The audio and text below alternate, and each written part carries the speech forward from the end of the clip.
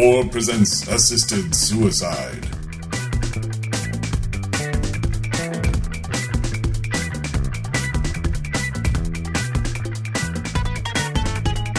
This is Gary Butterfield. This is Cole Ross. Welcome to the Rusty. A journey to the center of the Rusty. It sounds like a Fallout settlement, but in fact, it's this episode of Venture Brothers.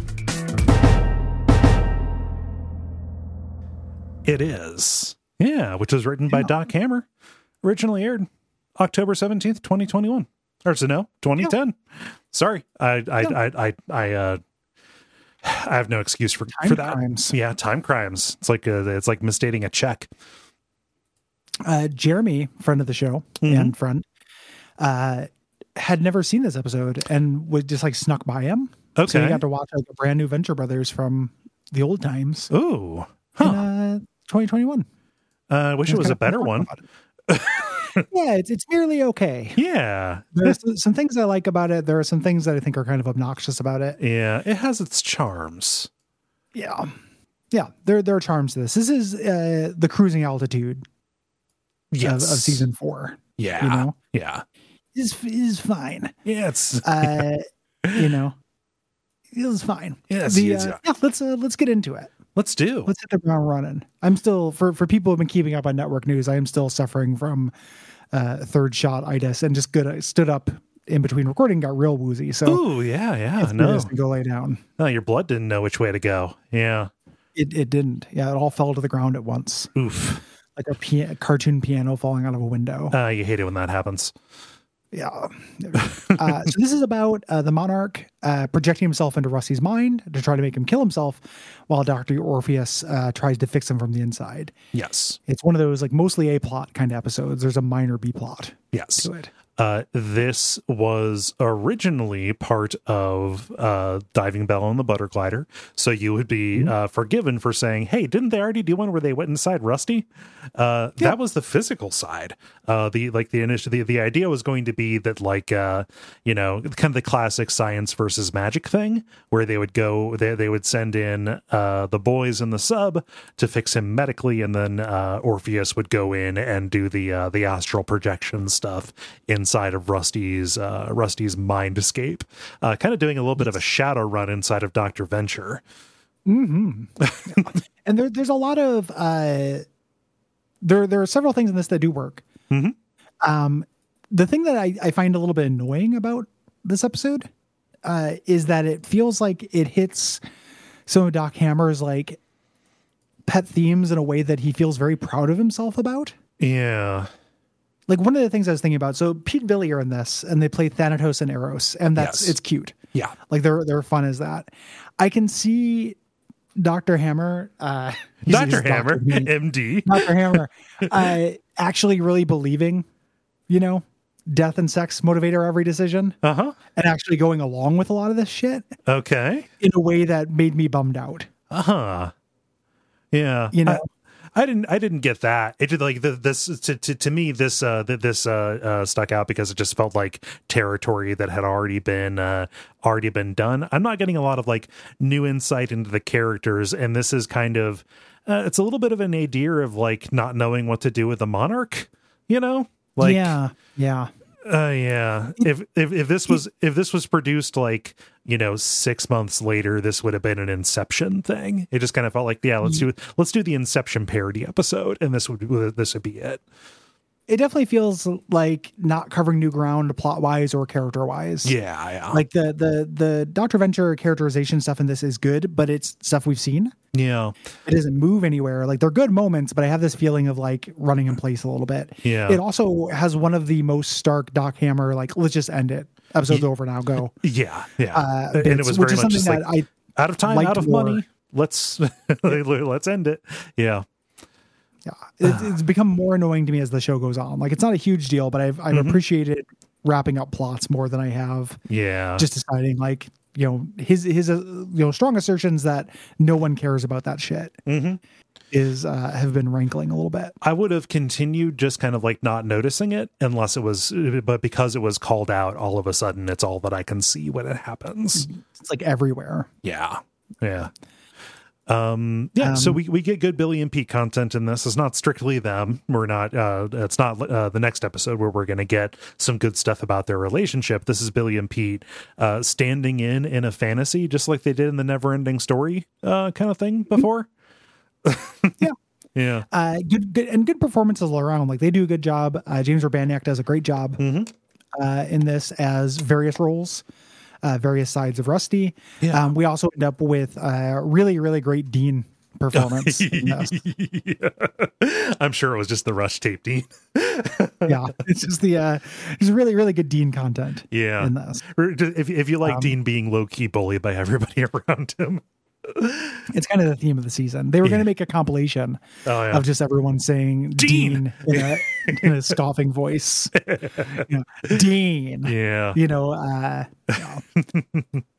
But yeah, James Urbaniak obviously does very good job. They describe and they admit that like they committed like the sin that you shouldn't do as a voiceover director, or any director shouldn't do this, but giving line reads to him, which sounds like a fucking nightmare. Like, James Urbaniak is a professional, you just give him the script and he'll do it. But they're like dictating cadence and all that, because like when he plays the Rusty's Id, he is specifically trying to be a Clint Howard character from an original Star Trek episode that I have not seen. That's a very famous scene. Yeah. Another thing that just like weird little annoyances I have in this, I hate how they underline it. Yeah. By having other characters refer to it immediately afterwards. Like, just it feels, this is a weirdly like feels unconfident. Yeah. To me as an episode. The reason why I know that Clint Howard performance, I'm not a big Star Trek Next Gen or original series guy. I think that show kind of sucks. Yeah.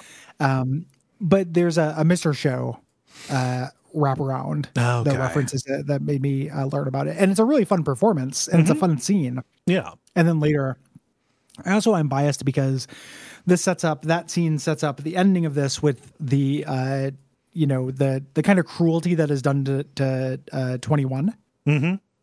During this, that feels like we'll get to it. Yeah. But it ends up this is like, it's weird. Like, you could respond to what I'm going to say next by just saying like, you're just now getting this.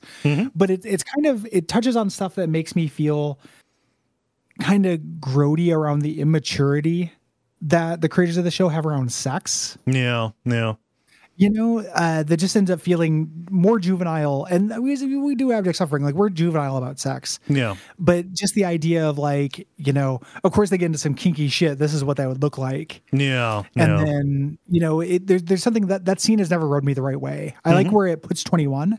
Yeah. I've never liked this arc, the way this arc ends. Yeah. With his crush on Dr. Girlfriend. Yeah. And we can hit the details on that when we get there. Yeah. This lives in the details, like the individual scenes that I think are good and are funny, and the individual scenes that feel kind of bad. Yeah. When you say that this was cut out, like they even admit, like, oh yeah, we had to lose the climax because there is this incoming large force that is going to disrupt everything that is happening inside of the mind of the Rusty. Leviathan is supposed to show up, their concept of the destroyer, right? It was not going to be a large rhombus that casts black light across an MZ Escher universe. It was going to be Doc as a baby, not like a giant baby, but just Doc as a baby. Which would have been fun, but there's like, we ran out of time and money, and so we're just gonna cut it. and cut to when it's all resolved. Yeah. So we'll get into it. Yeah. Again, lives and dies on the individual scenes. Yeah. The starts with our B plot, which is this touch football game between Hatred, Brock, Dr. Orpheus, Shore Leave, and the boys. Here, which includes my favorite, like Dean just become wide open. Like, I'm going to pass to Dean.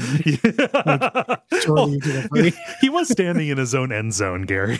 Yeah, I'm wide open. We're not gonna get a touchback, Dean. Come on, Dean. God, I love shore leave. Oh man, Shirley was great in this. Brock tackles Hatred, even though it's 2-hand tap. Brock is, kind of doing his swagger, right? And Hatred is just like openly resenting Brock. Like this is where they're really leaning hard on that. But basically, he is envious. He is jealous of the boys, right? He is a plot that we've seen explored. Yes, they're not your problem anymore, Samson. Like, yeah. I really need one of the things about season 4 that has come through in doing the show that was not something that I thought about very much before we did it was I really wanted Jackson and Doc to get on the same fucking page. Yeah. Like their way of writing things separately means they end up both taking a run at a lot of the same themes in a way that just feels very like covering ground. Yeah. The scene where the episode where Hank is trying out for Sphinx, the diving bell and the butter glider, where he's like, oh, you have the best job. You're going to guard Doc's body while we go in. They just have done this stuff between Hatred and Brock. Yeah. It needs to go somewhere. You can't just keep showing the same scenes. Yeah. You just can't keep underlining the dynamic. A dynamic that doesn't go anywhere is pretty static, ironically enough. Yeah. Yeah. Yeah. So it's a bummer. Yeah. I do like this little bit where Hank is just like, wait, someone's in my car. Brock is like, wait, someone's in my car. Yeah. Hank doesn't have a car yet. Yeah. It reminded me of the pretty good joke from a later, not very good Simpsons episode where it's like, I've seen him hear a pudding. Yeah. Well, like how proud Hank is of this superpower that Brock has when he can sense that somebody's in his car. And Hank's like, I've seen him do it from another country away. It's so funny. This is very good. He just has this, he has this psychic link with his car. I have to assume that it's a different name because it's he had to tear apart and kill his previous car. Yeah. What he finds is Doc in his car with it in the driver's seat with his eyes open with a note pinned to him saying goodbye cruel world. The idea that he's trying to kill himself here through exhaust. He's trying to midsummer himself. Yeah. Which one, the car is converted to electric. 2, he's in the fucking hangar. Yeah. Like it would take 4 days to kill yourself this way. You'd run out of gas, dude. Yeah, it would not work. Yeah. Bob's like, oh, I had it converted to electric. That was another Simpsons joke where like somebody goes to off themselves and it's like, that oven's electric, right? Yeah. Yeah. Like failing at suicide is a dark joke that works on me usually. Yeah, and this is playing in that space. I understand where that this might rankle with folks. This is done in a very good gag. It's funny, like the scream pillar is funny. Like just like he has no sense of self preservation, and he is just absolutely sexually attracted to fire. Sexually attracted to fire. Yeah, he reaches just immediately. All of this pulled away. He reaches and puts a road flare in his mouth, and Brock takes it away, and Rusty just is mindlessly, eyes wide open and blearily just reaching for whatever is near him that will hurt him. And it is done with very good comic timing in the animation. And Brock is just like he's almost doing it like a come on, stop it, hey, cut it out. Well, and he's Rusty's not talking at all. Right. This is nobody's quite figured out that something's wrong yet, but they will soon. Yes. They take him. He's sitting there in like a trance. Hatred's like, oh, I've been there before. Princess Tinyfoot left me. Rusty is just doing. He grabs Brock's knife and just brings it to his chest, I'm trying to just push it into his own chest. God, and Dean's like, Daddy, tell me, is it something Hank did? This is him calling him a honky. It finally got through to him. President of the United States of Bookers. It cut deep. Yep. Orpheus grabs Rusty's hand and uses his magic to see he's not suicidal. He is possessed. Yes. Then we get the short title sequence, and then we cut over. We've got Rusty lying on the bed with a stitched up Mr. Ricci. I like that Dean brought that to him just like as a comfort, Yeah. Even though now that Mr. Ricci keeps showing up and they forgot the Pupae twins, like I know what I'd do with it. Yeah. Just like thinking about this cum drenched Mr. Ricci. Oh no. Oh. Yeah. Lamented. So Dean has brought in Mr. Ricci. Sergeant Hatred has hooked him up to an old like OSM like field monitoring machine and has put a wet washcloth in his head. They're just doing like they're doing like, oh, he's sick, like he's got a flu. And just the little tableau with shore leave Hatred and Dean, or is it shore leave Hank and Dean? You know, like Orpheus is like, oh, well, shore leave, why are you holding a bucket? Yeah, they all assume it's going to be like The Exorcist. Yeah. Like he's going to projectile vomit. Yeah. Like you do in The Exorcist. Yeah, for the geyser of pea soup. And so sort of there's a bucket, Hank has a camera, and then the timing of, you know, the third beat to the joke, Dean's wearing his busy bee raincoat again because of the vomit. I was told there'd be vomit. For the vomit. Yeah. Little reach here where he's like, it's not a Gallagher 2 performance, it's a Sacred Right. We all think Gallagher 2 is funny. Yes. Gallagher would have made more sense there. Yeah. As a thing. This felt a little bit like just showing off that you know about Gallagher 2. You know that there is a second Gallagher. Now, if you want to do the flex, you do Gallagher 3. Well, Gallagher 3 I made up. I know. Gallagher 3 is a Gary creation. The Gallagher 2, for people who don't know, so Gallagher is a stand-up comedian who smashed vegetables on stage. This is what we had for entertainment in the 80s. And eventually became a libertarian monster. Along the way there, though, his brother, whose last name was also Gallagher, of course, started booking shows as Gallagher 2 and would just do the same thing. Yes. So if you were a theater, if you were high rent, you could get Gallagher, but if you couldn't get Gallagher, you would get Gallagher 2. Yeah. And you would basically do the same thing, but with like fewer rants about the founding fathers. Eventually, yeah. I'm not sure what Gallagher 2's politics were, but like it got acrimonious because I don't think Gallagher 2 was doing it with permission. He started with permission, and then there was some conflict, right? There was a falling out. I mean, like nobody gets that close of a look at Gallagher. Like, just do it like it's Menudo. You know, set up franchises. Do it like Bozo used to have, right? Yeah. Well, that was the idea, I think. Oh, I guess, yeah. Oh, fuck, I hope I don't jerk off. You mean like that? Yeah. Like, probably no games on your clown computer. Yep. Yeah. So yeah, it was a whole thing. And for people who don't know, like I grew up watching a lot of Gallagher. Oh yeah, the big couch. That dude's a fucking monster. Oh yeah, no. Most famous, I say recently, but like for like walking out of a Mark Maron interview because he felt like he was being cornered, and it's like no, like. Yeah, he's asking you about your horrible politics, dude. Yeah, like you can't believe those things and then get mad when people bring them up. Imagine thinking that people's problem with you when you've started mixing your like fruit smashing comedy with hard right-wing politics and thinking it's them that are wrong. It's people being too PC. Yeah. That they're no longer entertained by me smashing some bananas. Yep. With a hammer and talking about estate law. And family court, and the problem is them. Yeah. You know? Just gonna get up there and just start working some real homophobic stuff in here, and you know, just like, oh, when you make that face, I'm joking. Yeah, exactly.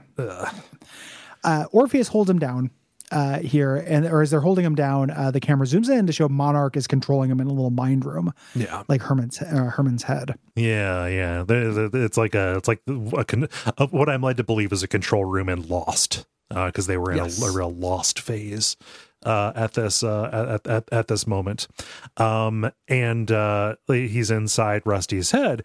Orpheus has done this kind of incantation, and he starts getting woozy. Like his ability to control has been cut off by the incantation or whatever. He is not physically here. He's like psychically projected in.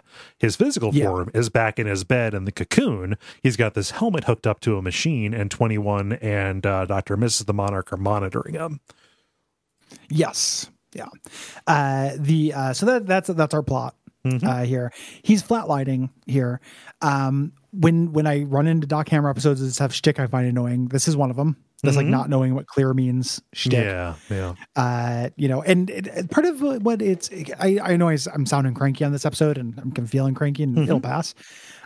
Is listening to the commentary and stuff, and just the weird pride. Like Doc Hammer is very proud of this joke. Like, am I the first person to make a joke about not knowing that, you know, clear means stand clear of the body? You know? Yeah, and you can hear Jackson just being like, I don't know. Yeah. You know, just trying to play along with him and move past it. And Doc not letting him. Yeah. Like, come on, you watch a lot of comedy. Like, maybe I'm the first person to make this joke. Yeah. And he's just like, I don't know, man. He's like, I don't really watch comedy. Like, I watch, you watch House. There's a little bit of comedy in that. Yeah. Yeah, do they ever make that joke in here? And it's like, dude, please, you're going to break your fucking arm patting yourself on the back about this not very good joke. Yeah. Just understand that. I mean, hey, the show's moving on. We should too. Yeah. Yeah.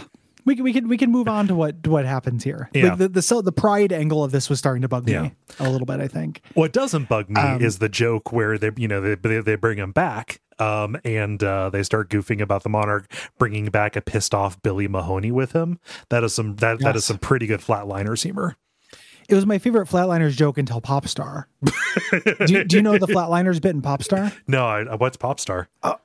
Popstar is like a mockumentary kind of thing. It's like the spiritual successor of Walk Hard. It's very funny. Like that is a very underrated movie. But there's this great little bit where Bill Hader is the guitar tech, and they're interviewing him. He's just like, yeah, when in my off hours, like I like to do, I do flatlining.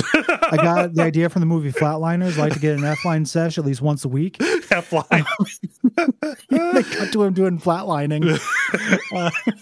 Just being this hobby that like carnies and scumbags and guitar techs have. Yeah. Like, it's very good. I got the movie from the Joel Schumacher film Flatliners. It's very funny. Oh, that's good. I like that. When you are in the mood for something that is kind of effortlessly silly, that is a good watch. Yeah. I call that a what we do in the shadows mood. 100%. Like it's not exactly as pure as what we do in the shadows, but it's got kind of a similar like this is just fun goofs. Yeah. Kind of thing. Yeah. And Walk Hard's a good movie too. That Walk Hard's great. I fucking love Walk Hard. Yeah. It's a shame that both those movies didn't do well. Like Walk Hard and Popstar. Both like really, took a bath at the box office is my understanding. So people do not like them, but those are both very funny movies. Yeah. The cult hit is Cold Comfort. Yeah. 100%. So a good scene in this episode that I really like is they're trying to figure out what to do, here, like just to get him out because they don't know what to do. Like Dr. Orpheus is handling it. And they're just standing around. Yeah. God bless the boys just trying to help. Hank's idea of boiling up some holy water and ripping out some sheets. Yeah. And he's like, do you need a Bible? Dean offers his Bible on tape, narrated by Mr. Darth Vader. It's very funny. Yep. An actual thing. James Earl Jones did do a narration of the Bible. Yeah. Yeah. So what they're doing is they have to find like the key, for the lock. Like they're trying to find the things he loves, that are most dear to him. Again, treading territory, right? This is the joke from the Joy Can. Yeah. Only true love will get it, and it's not the boys. Like, you guys got to stop repeating your jokes. Yeah, a little bit. This is a better execution of it. I still laughed because Orpheus does the incantation. Let me in. He's holding both of the boys' hands. Ross like, yeah, I'm not sure. But are you sure you have the right key? Like just trying very diplomatically to say that the boys aren't enough. It's very good, and they go get all the stuff he likes, which is like money. But before they do that, it's try it with just Dean.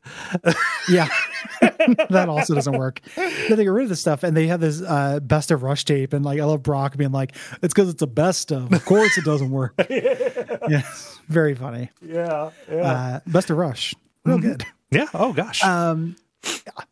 So getting rid of this stuff allows them to do it. I also have the idea that it's not just that that's not the right key; it's actively subtractive. Having Dean there, it's not just that it's because you'd think you just get everything, but no, having Dean there makes it worse. Oh yeah, no, it's a real bummer. Kids, jeez, yeah. So getting rid of it, and then Brock, I'm sure it was the Rush cassette Dean. Just trying to console him, so Dean doesn't have his heart broken. Yeah, like Hank is used to the rejection. It's Dean who takes it personally. Yeah. Because again, earlier he was bagging on Hank. Yeah. He respects his dad. He doesn't call his dad king of the boogers. Yeah. Oh, gosh. But Orpheus, he kind of comes to inside of this big hallway full of doors, these doors of perception. It's kind of like the end of, that's the Matrix, basically just the Matrix. The Matrix or Hell in Bill and Ted 2. Oh, yeah. Yeah. That kind of thing. And then the shadowy figure comes up to him. He tries to fight. He shoots an energy bolt, but it's Pete White dressed as kind of Edward Gorey-esque and Billy as a cherub. Yes. Incredibly long bit about him judging people based on how they look. Right. Which again doesn't, like, of course he does. He's in somebody's mind, and it's a flying baby with a boat, you know? It's symbolic. Yeah. Like, we're like, what are you supposed to mean? Yeah.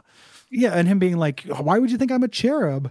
Mm-hmm. And it's like, well, because you're dressed like a fucking cherub. Yeah. You're dressed like Cupid, You dude. know?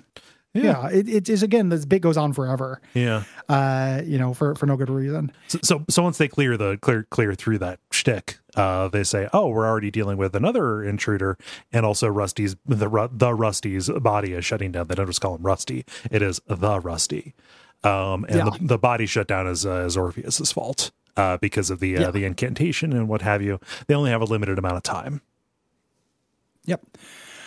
We go back to the Monarch. 21 is like, how do we get him back? Let's sing that one song, or what is your song? You know, like a special song that you have. She says they don't have a song, but he's like, oh, you know, maybe we can sing a Human League song. Again, this just feels like Doc just talking about stuff he likes. Yeah. He's like, oh, that song, Keep Feeling Fascination. No, you know, when he sings a really bad version of Don't You Want Me, Baby. Yeah. Like really off key. Yeah. It's just like, we don't really have a song. You know, and this is, you know, bringing to the point that, like, you know, Gary's idea or 21's idea of what a relationship is, that's not what they have, right? Yeah. So he's trying to force this on there. I don't know anybody who has a song. Yeah. Like what do you, it was this fucking, you know, are you teenagers in Greece times? Not ancient Greece, but like the movie Greece. Like that's not a thing as far as I know. That's a, you know, an invention of movies that look back on the 50s fondly. Yeah. So there's a pounding on the door. It's the Moppets. They're outside, Kevin and Tim Tom. They're here for a mandatory security inspection. The Monarch put these in place, and to look big, he's like, oh, I'll be subjected to them too. So they're going to be coming in. Yes. And this is a problem because them doing a mind assassin thing is against guild law. Yes. You know, they cannot be doing this. So she tells 21 to take off his clothes as a little bit. It's also, again, like a bit that feels like goes on forever, but doesn't go on forever, about one of the Moppets believing he can open the door with psychic powers. Yeah, only because he has not. It has not been definitely proven that he doesn't have them. And then, like, Doc, again, very proud of this joke in the commentary for some reason. It's like, well, he doesn't think he has mental powers because he's not a fucking idiot. Yeah. You know, I don't know. There's a couple of things here where he's patting himself on the back with the stuff that I dislike. And then like, we're going to get to it. The final monologue of this episode is beautiful and gorgeous, you know, and is like really, really good. And we spent so much fucking time on this nonsense. Yep. So they burst through, and they are uncomfortable to see that Dr. Miss the Monarch is in a cheerleader costume, sitting on top of the Monarch, while 21 is done up in full BDSM gear, standing off to the side. Like, oh, okay, nothing to see here. And then they uncomfortably walk away to beat up on both of the boys a little bit. Yeah, this is also kind of gross. Yeah, in the commentary and in the book as well, it's a little bit like, oh, we were tired of seeing just the same two Dr. Girlfriend cosplays. You know, we figure we were just throwing stuff out there in the future because we'd like to see that. You know, yeah, we like a little something for Daddy. Yeah, you know, and I laughed when he's talking about writing. He's like, oh, that would be like something I would like to see. You know, it was like kind of funny as a thing. It was also just gross. Yeah, so, little funny, mostly like pretty gross. Yeah. So and just juvenile. Yes. When we go back to Rusty's head, you know, where the Monarch is still having a hard time, he presses these buttons trying to hurt Rusty from within the control room. He's like, what about all these memories? You know, everyone hates you. He eventually sees a big Frankenstein-style lever and pulls it here. And this is what opens up all the doors of perception. Thanatos and Eros are with Orpheus. They're going to master control where the Monarch is, and all the doors open up. Yes. Yeah. And the hallway starts rumbling. Leviathan is coming, you know, the doom that is within us all. And they flee because down the hall comes kind of what is just like a weather event inside Rusty's mind, which is a parade of all of the dead Hanks and Deans. You know, like he doesn't acknowledge it, but he is carrying around tremendous guilt at how many times he has watched his own kids die or directly led to their deaths. Yeah, 100%. Like, there's a little bit of confusion here because they refer to the Leviathan right before this happens. Mm-hmm. I think there'd be a little bit less confusion if the Leviathan was also shown, Yes. Yeah. here. But so they end up going through one of the doors because they have to get away. Yes. There's a great little bit here back in the B plot. Brock hears a noise. He yells at the boys to stop playing football indoors. And because they're doing that with shore leave. I love shore leave, just playing with the boys. Yeah. Because he's bored. And then he pulls out some Skittles, and I love Hatred just being like, little Skittles. Can I have some? Yeah. Brock giving a Skittle. to be fair, giving somebody just one is a dick move. You give Total them a dick few. move. You give them 3 to 5. Come on, dude. Yeah, that's a dual move. Yeah. Like that's what you do to somebody when you want to challenge them. Yeah, no. To like a shoot off. Yeah, there are certain counties in Texas where you get a medal if you shot somebody for doing that to you. 100%. Yeah. A single Skittle is rough. Make it last. Like just 3 hobos splitting a Skittle. Oh man. Cut back over to Dr. and Mrs. the Monarch and 21. They're still in their little costumes here.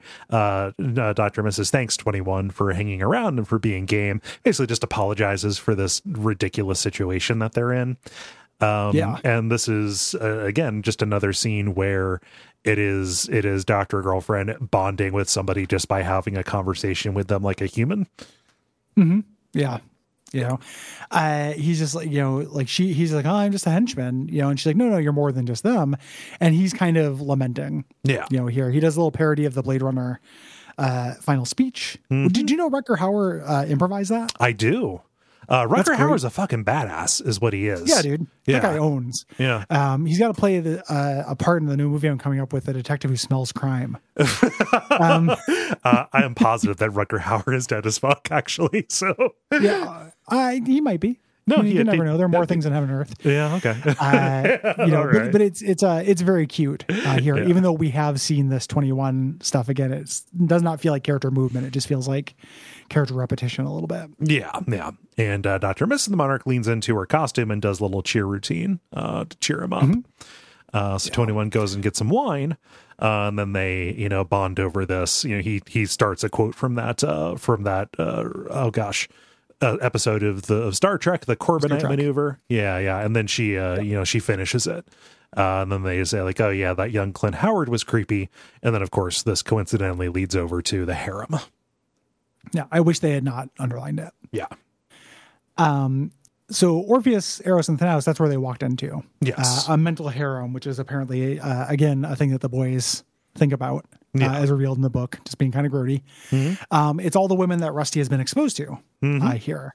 So you have Myra, Sally, Dr. Quim, Dr. Girlfriend, the nurse, who we've seen, Lindsay Wagner, who's the bionic woman. Yep. Molotov cocktails. I love this little bit. I was like, Lindsay Wagner? She's like, the Rusty could have had Lindsay Wagner. Yeah. He met her at a cocktail party, but could not seal the deal. Yeah. A delightful conversation was had.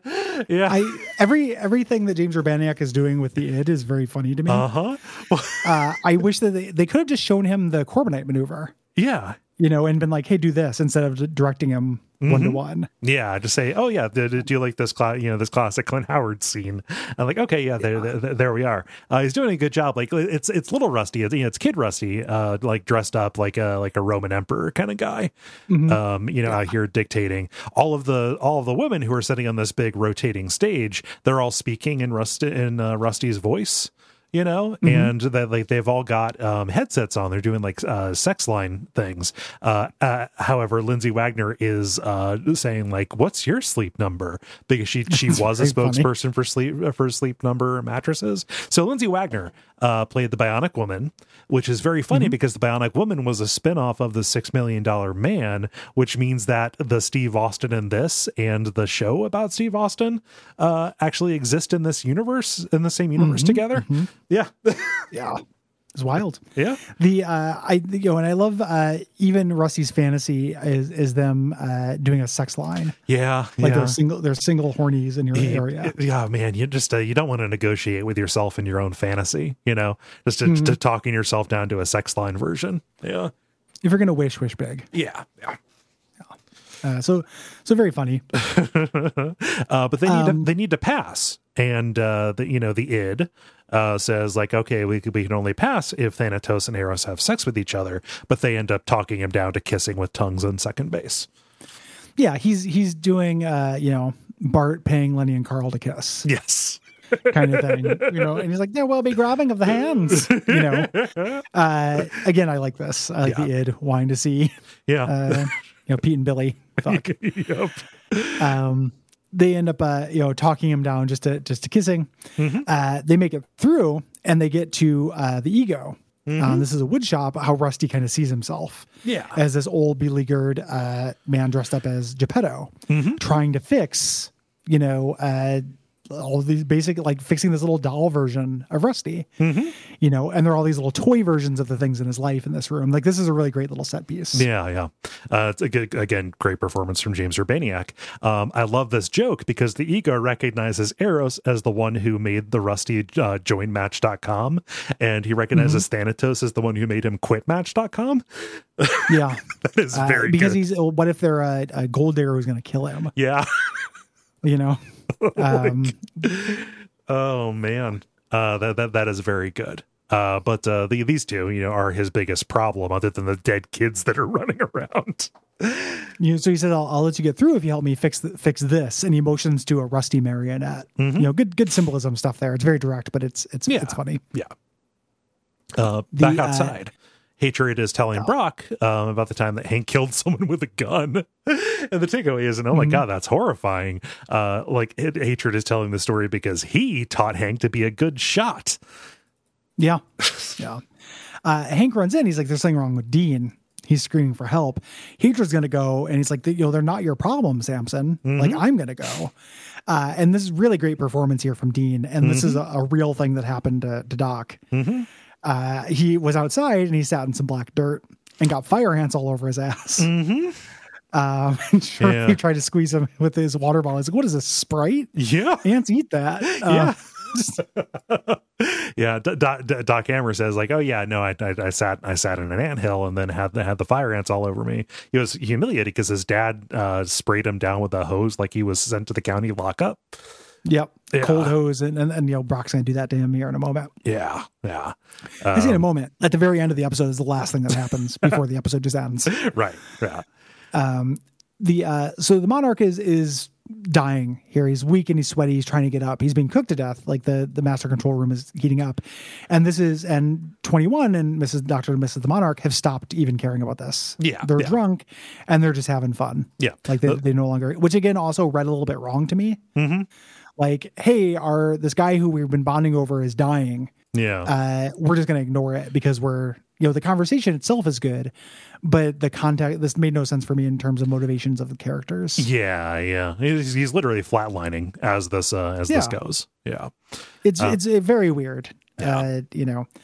And 21, has his courage in his cups and he's like, do you ever think that you could do better? Than the Monarch, like, find a man who adores you and who really needs you, like who really appreciates you and treats you like the perfect you are. Well, I mean, that's what she says. Sheila's like, can you really do better than a man you adore and who really needs you?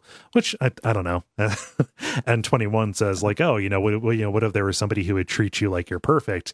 Which not a great way to treat somebody. Neither of these are good lenses to look at a relationship. Right. But they end up kissing each other again. They're in their cups. Yeah. Orpheus, the way that he gets the puppets fixed is because he brings all the girls from Rusty's harem. Don't ask him what he had to do to get them released. So in this thing, Orpheus definitely sucked off child Rusty. Yep. The women can fix it for some reason. Yeah. Just extra hands. Yeah. Yep.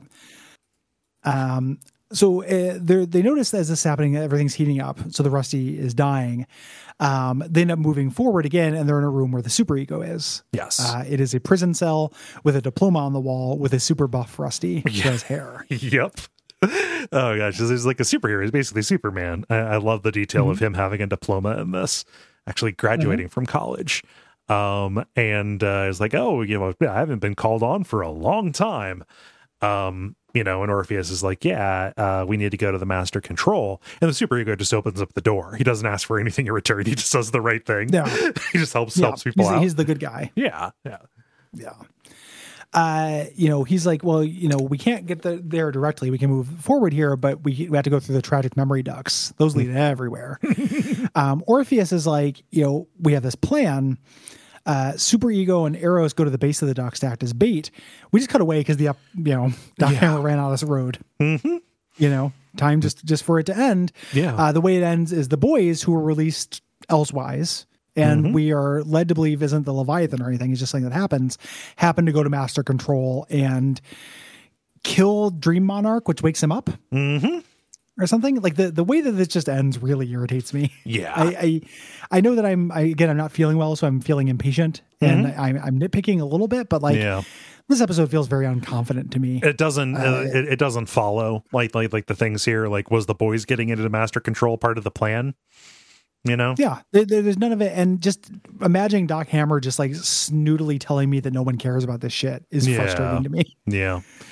You know, it's not that I'm like sitting around like, yeah, you know, you played the same rib in succession and made two distinctly different notes. Mm-hmm. Like, I'm just talking about the story making any kind of sense. Yeah. You know, and you can do both. Mm-hmm. Like, you can make the jokes and do all the cool shit and then also have the story follow. Yeah. You know, it's not actually that hard, and you know how to do it, Doc. Yeah, you've demonstrated like it. I've seen you do it. Yeah. So,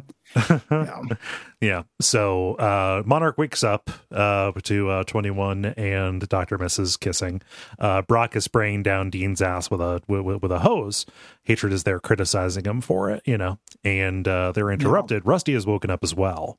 This is great delivery too. He's like, you know, this is what you do, Samson. He has no dignity, and he's like, it's a problem. He's got ants on his ass. This is how you solve the problem. And he's like, it's not your problem, Samson. And then Rusty pops up and goes, it's not your problem either. They're my problem. Yeah. You know, and basically just solves it. Yeah, tells everybody what to do. He just barks out orders, like, just like, hey, okay, you do this, and I'm going to go inside and lie down because I have a headache. Yeah. I like that little bit with that. I just wish that the mind stuff had gotten wrapped up better. Yes. This little bit here at the end, like Hank, you know, joins Rusty in the living room. He's like, hey, Orpheus said you might be insane now. I have to check on you. Mm-hmm. And I love this so much. Oh, yeah. Like, this is so good. It's just like a minute and a half of the slow push in Action Man being a monster monologue. Yeah, I mean, like everybody, this was a group effort. I mean, Colonel Gentleman deep-pantsed a 16-year-old kid. But they just wrote this like 2-minute long monologue, gave it to James Urbaniak, and he delivered it with just amazingly all of the pathos. And it's like it's funny, and it's like it's a pretty fucked up story that is believable for the old Team Venture to do to Rusty, right? Yeah, like, oh, absolute monsterism. You can't just have this day that's about you. You know, it'd be bad enough that, like, okay, Rusty's 16, he doesn't have any friends, he doesn't know anybody, so Jonas invites girls, not just girls, models, Playboy bunnies, and actual prostitutes. Mm-hmm. Yeah, to his sweet 16 party. Yeah, they get to the point where he's the man of the hour. Mm-hmm. You know, the DJ plays him on, and that exact moment, Colonel Gentleman pantses him, and Action Man shoots his penis with a shrink ray. Yeah. And just I don't like it quite as much as the Action Man waking him up every morning. Clicking the empty gun. Not today. Not today, Rusty. Yeah. That's incredible. But this is also very good. Yeah. Well, and I love the button they put on. I would just like, Hank's like, oh my God, that sounds like a nightmare. It's like, that's not a nightmare. That's my life. Yeah, this thing that happened today was a nightmare. This thing that happened today, that's just my life, you know, or whatever. Yeah. Like, this is nothing. Yeah. You know, and I was super here for this. I thought that was sweet. Yep. Just like, man, you got James Urbaniak. Let him do his thing. Give it to him. You know? Yep. Ah, man.